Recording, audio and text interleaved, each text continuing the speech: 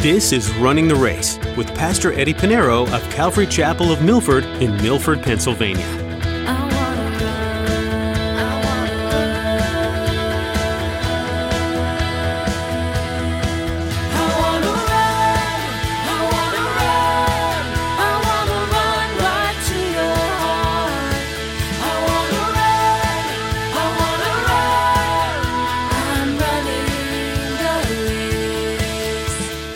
A lot of Christians, they're Christians by name. They do the church thing. They do the church shuffle. They speak Christianese. They carry a Bible, if that. But they go in cycles because they're not trusting the Lord. They're double-minded. They have their world out there and not in the Lord. Jesus said in Matthew chapter 6, verse 24, he says, "No one can serve two masters, but either he will hate the one and love the other, or else he would be loyal to one and despise the other." Have you ever met a double-minded Christian?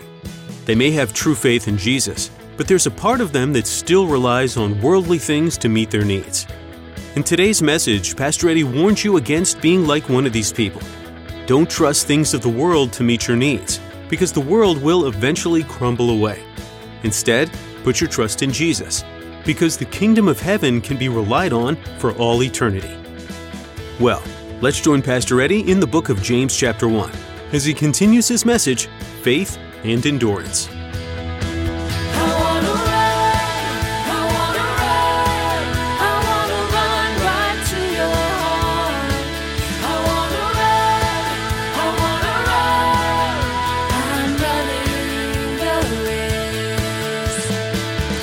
God's goal for your life, my life, and for every believer is so that we may grow and mature in Him.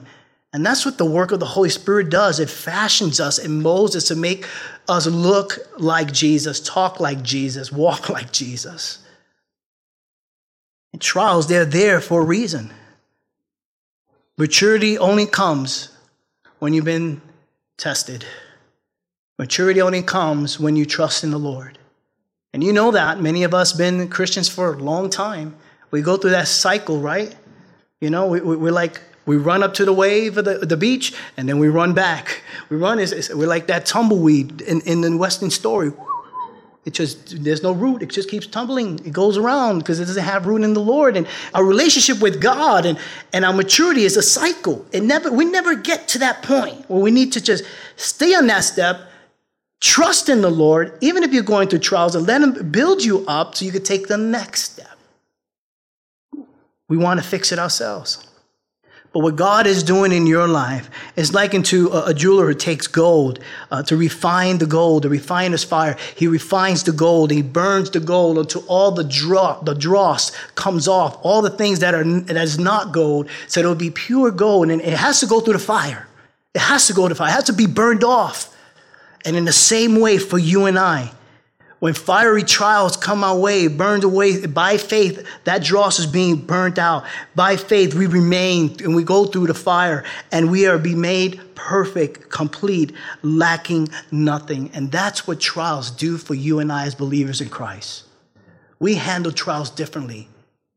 We put on the full armor of God. The world doesn't know that. The world doesn't have that. That's why we need to share the gospel of Jesus Christ. So they would be born again, enter the kingdom of heaven, but as they grow, they learn, hey, you know, you're going to all these experts, you're buying all these books, you're taking all this medication, and you have no joy. You may have happiness. Happiness is temporary. Happiness is, okay, I hit a home run. Okay, great. But the next time up to bat, for the next 3 or 5 times I struck out, there's no more happiness. It's joy in Christ. Joy is permanent because Christ is everlasting. He's in our hearts. So that's why it's a difference. We have this. They don't. We handle trials and tribulations differently. But think about it. How those that are around you that don't know Jesus, your family, your friends, your neighbors, and they see how you handle it, they're going to say, I want what you have. What are you drinking? No, I'm reading the Word of God. So now, the Lord knows that we need discernment as we go through the trials. Then we know why we rejoice. Why? Because, testing of our faith builds endurance. We're made perfect, complete, lacking nothing. But, as we go through this, it's not like we just sit back. Sometimes, we seek God for wisdom, discernment. There's more. And we have that. Look what it says in verse 5. If any of you lacks wisdom, and we do, let him ask God, who gives to all liberally and without reproach, and it will be given to him. Okay, now, quite often when we try to deal with the issues ourselves, now we know what we have to do. Rejoice, right? We know what we have to do in verses 2, 3, and 4. But, sometimes we want to seek wisdom. We need help at this moment. I need to understand where to go from here. And quite often, we go to friends, we go to family, we go to coworkers, and there's nothing wrong with that. Proverbs tells us amongst the counsel there's wisdom, right? And there's nothing wrong with that. However, should it not be the Lord first? No, God sees everything. Your friends can only give you some advice. Sometimes they give you advice and it's advice that they themselves won't take. They don't know what it's like because they don't see the end from the beginning.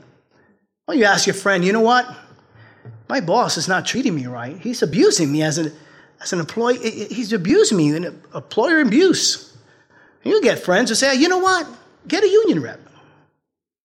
Or report him to the Department of Labor. Better yet, cut down on your work performance. Call in sick. How about this? Just leave the job. How many of us have heard those kind of, right? When it comes to work. That's earthly wisdom. That's earthly wisdom. However, the wisdom we seek is wisdom from above. Wisdom from above, which is far better. Look at what James writes in chapter 3. James chapter 3, verse 17. James writes this, but the wisdom that is from above is first pure. That's the important thing. Then peaceable, gentle, willing to yield, full of mercy and good fruits, without partiality, without hypocrisy. That's the kind of counsel I want. And that's heavenly counsel. I can't tell you how often people will say, well, I listened to this person and they said this, but they go to church. Yeah, that doesn't mean anything. I tell you to test everything I tell you. Everything I teach, I'll say, hey, study it. That's why we open the Bible together. Don't believe everything I say.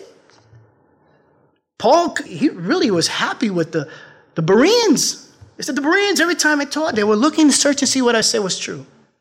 So much honor that they received from Paul that is in the Bible, that we read it today.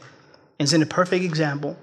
But the wisdom that I want in the midst of my trials, when I lack wisdom in this sermon and how to go about and deal with my trials and tribulations, is the Lord's. It's the Lord. We seek the Lord's wisdom in trials. As we do that, here's another thing. Here's the benefit of this. Not only the benefit of trials, test our faith, which helps produce endurance, makes us perfect, complete, lacking nothing. But something else happens when we seek the Lord, when we follow verse 5, seek wisdom.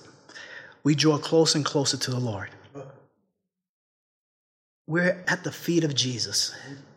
We're in prayer. We're praying about everything. And I think every trial that we go through, don't we pray for it? We pray for it. We should. And not only are you seeking the Lord, you're rejoicing, but your attitude change, your focus change. You're not handling your trials and tribulations like you usually would. But something happens when you seek the wisdom of God.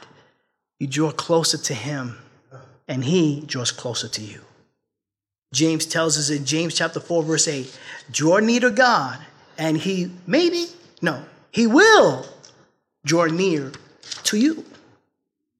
And so there is something that we need to remember. In the midst of trials, not only do we rejoice because God is going to build us up. Something's going to happen.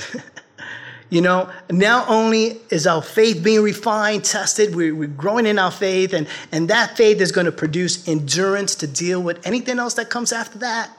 We're being perfect, complete, lacking nothing. But the important thing is that when we do pray for these things, for wisdom and everything, is faith. Faith.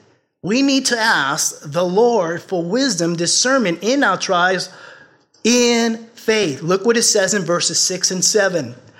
But let him ask in faith without doubting.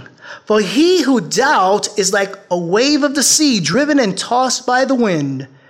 Verse 7, for let not that man suppose he will receive anything from the Lord. Very simple. Simply put, James is one, he shoots from the hip. James is telling you right there, boom, there you go. You don't ask by faith, you're not going to receive anything. Oh, but I go to church. Oh, but the Lord knows my heart. Yes. Even Jeremiah said, the heart is deceitful, who can know it? Wicked, right? But God honor his word. And you need faith. You use faith for salvation. You've been born again. You're a new creation in Christ. You're a child of Christ. You're sons and daughters now. But we need now to continue to live and walk in faith. And everything we ask in faith. In other words, when you pray for wisdom and discernment, the attitude has to go out the window. If someone is causing you to have an attitude, you need to love them. Here's a secret. You want to know how to love your enemies? Pray for them.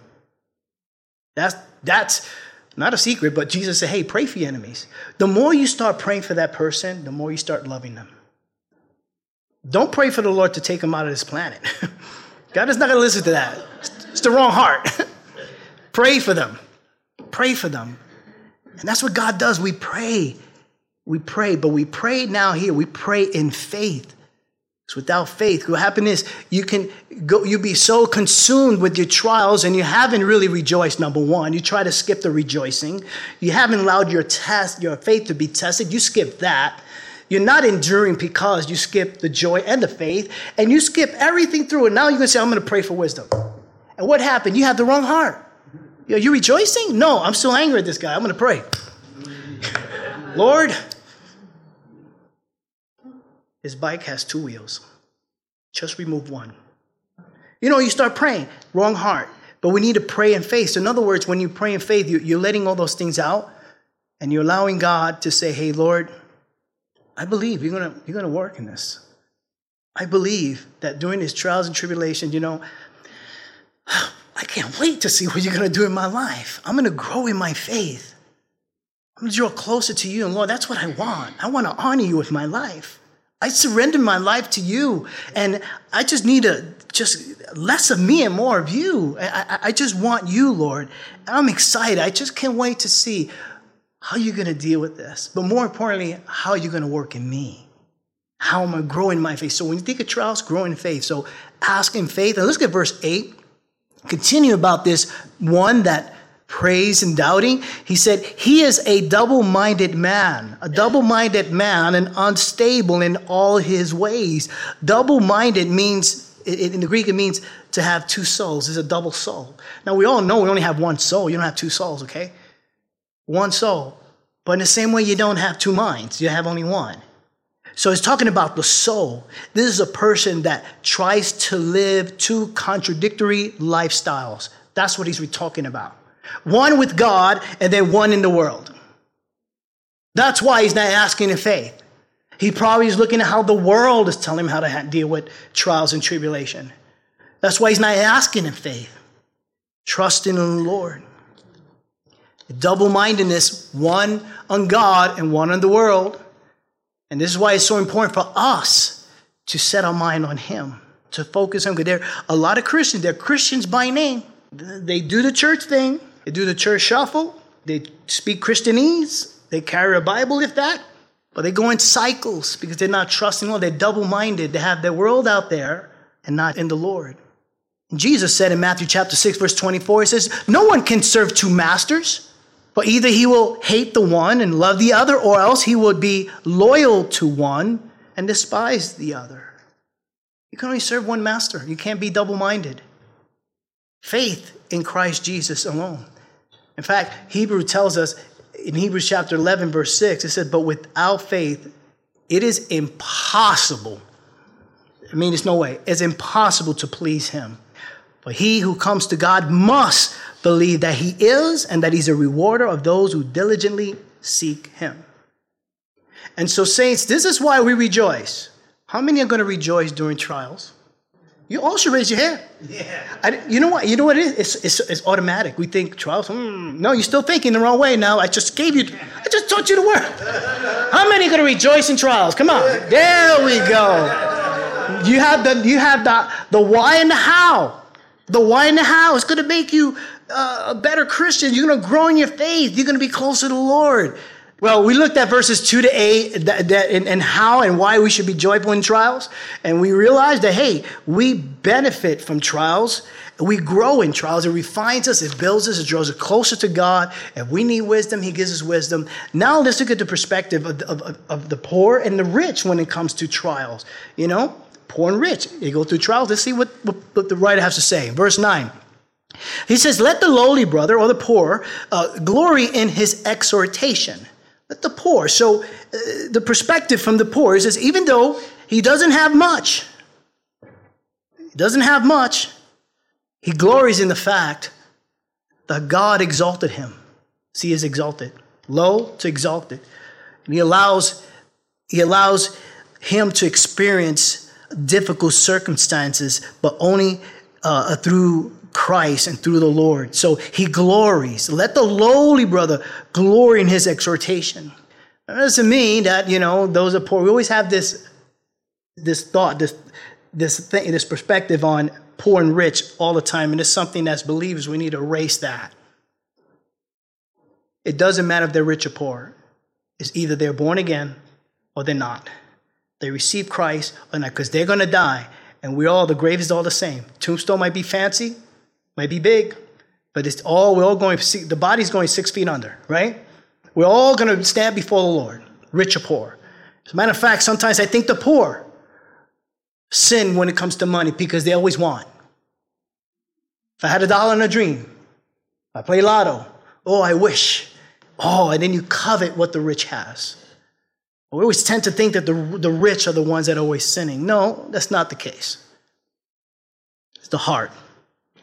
So the low man glories in the fact that God has exalted him by allowing him to experience difficult circumstances. Now let's look at the rich. Verse 10, but the rich in his humiliation, being humble, he realized the life that he lives, that all the money he has won't buy him happiness. I had a close friend of mine. He was a retired New Jersey state trooper. And that time I was the president of Police Officer Christ. So I met a lot of Christian police officers, not Christian by name, but really believe in Jesus Christ. And he retired, but he was a bodyguard for Forbes. And he invited me, and Forbes was having, he has a big yacht. And he was just honoring law enforcement. And of course, it was a lot of high brass. I was the only one that was nobody. But only because he was the bodyguard, he invited me. So I got the invite. And we're talking about a yacht that had a helicopter on the top. It had 2 motorcycles, 2 boats, and 2 speed, water jet skis. And we were just talking. I said, man, I just felt uncomfortable being there. But we started to talk, and we said, you know what? All this for nothing. It's a job for me, but he actually saved his life because he wanted to commit suicide. He had everything. Forbes was the one that coined the phrase that says, he who dies with the most toys wins. But money would not make anyone happy. The rich man knows to put that aside and say, you know what? I'm just like everybody else.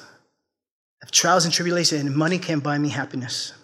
Money will not help me through this trial. And that's the perspective of the rich. He goes on to say, let's read 10. But the rich in his humiliation, because as a flower of the field, he will pass away.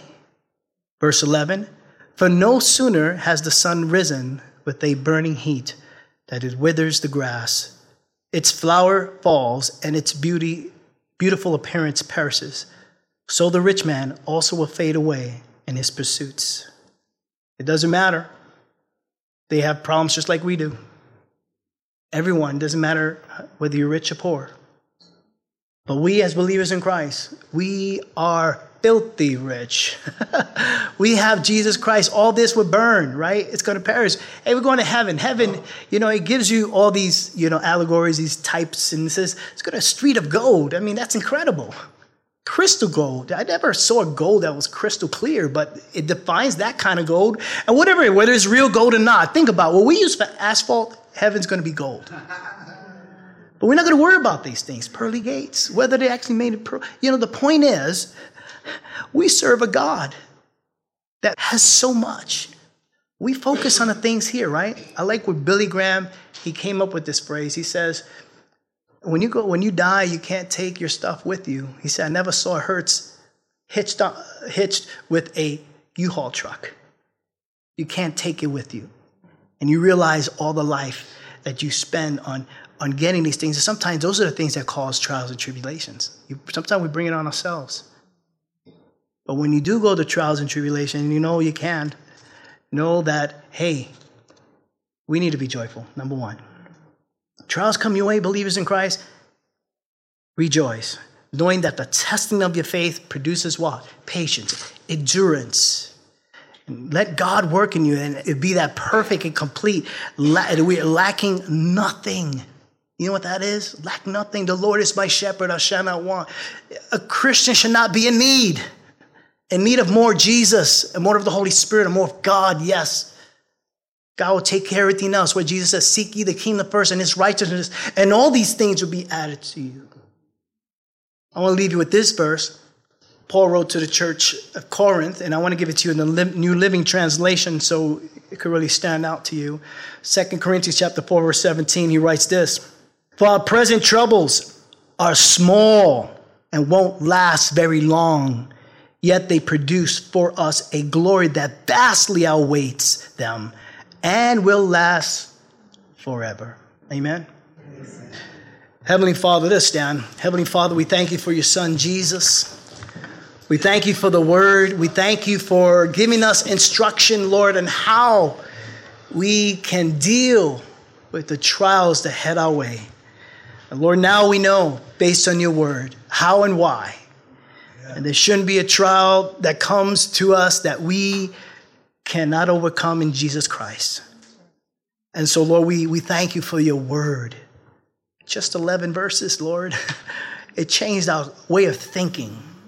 It changed now our approach with trials. Lord, let us not handle any trials from here on in any different than to follow your word. May we rejoice, knowing that you're doing the work, working in us, through us. You will be glorified. We thank you, Lord, because you are faithful when we are faithless. In Jesus' name. I'm running the race.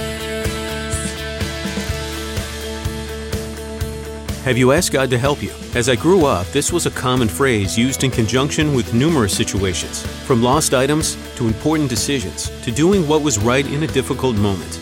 It reminds me of the verse in James 1:5 that talks about asking God when you just don't know what to do. Also in verse 12, where James reminds Christians that the promise of heaven hinges not only on accepting the gift of salvation, but also standing firm in what you believe while resisting sin. Having faith in God is the stepping stone to real humility, love, patience, and growth. Are you feeling stagnant in your relationship with God? Do you need someone in your corner?